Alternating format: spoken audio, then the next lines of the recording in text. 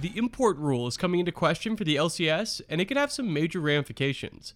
I'm Mitch Reams, and this is the Esports Minute from Esports Network. For people unfamiliar with the import rule, right now, North American teams who compete in the LCS are only allowed to have 2 non-North American residents on their roster.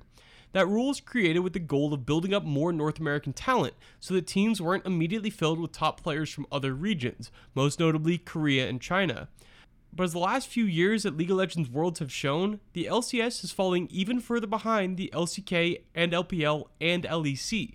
Besides Cloud9's miracle run to the semifinals 3 years ago, no LCS team has found much success on the international stage in League of Legends competition.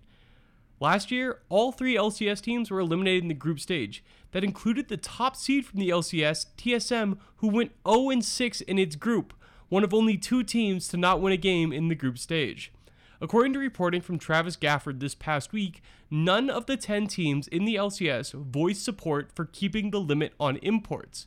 Some wanted Riot to relax the restrictions, allowing for 3 or even 4 non-resident players on each team, but others, like Cloud9 boss Jack Etienne, wanted the rule removed entirely. It's a tough situation. On one hand, the LCS is seeing a lot of money invested into its teams by both organizations and by brand partners, so not having wins on the world stage makes it harder to justify those investments. But on the other hand, North American League is already lagging behind the other major regions when it comes to talent development. Removing the import rule would be a huge blow to aspiring North American pros. With LCS teams having big backers, there is likely also concern from teams in Europe, China, and Korea that they might suddenly see a lot more competition on the contract front.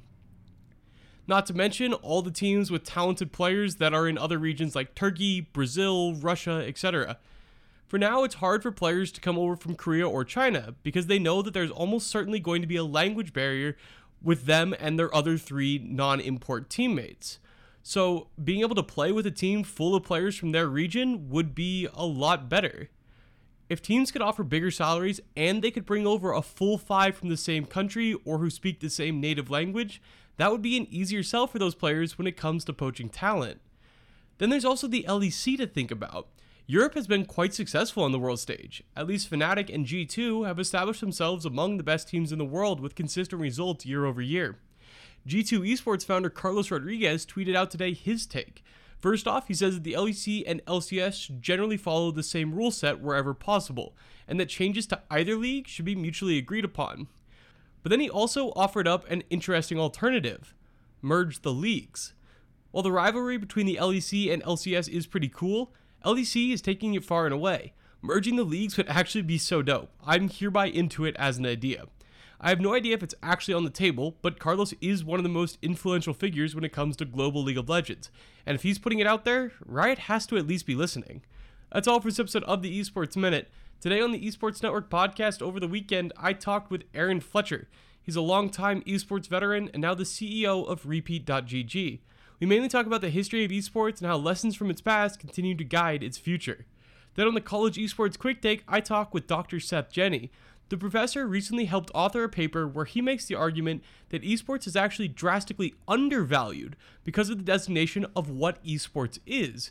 It gets to that core question of, does esports stop at the top leagues or does it continue into ranked play?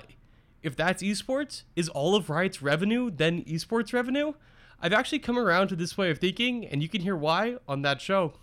As always, I'll be back on Monday with the top esports story of the day in just a few minutes.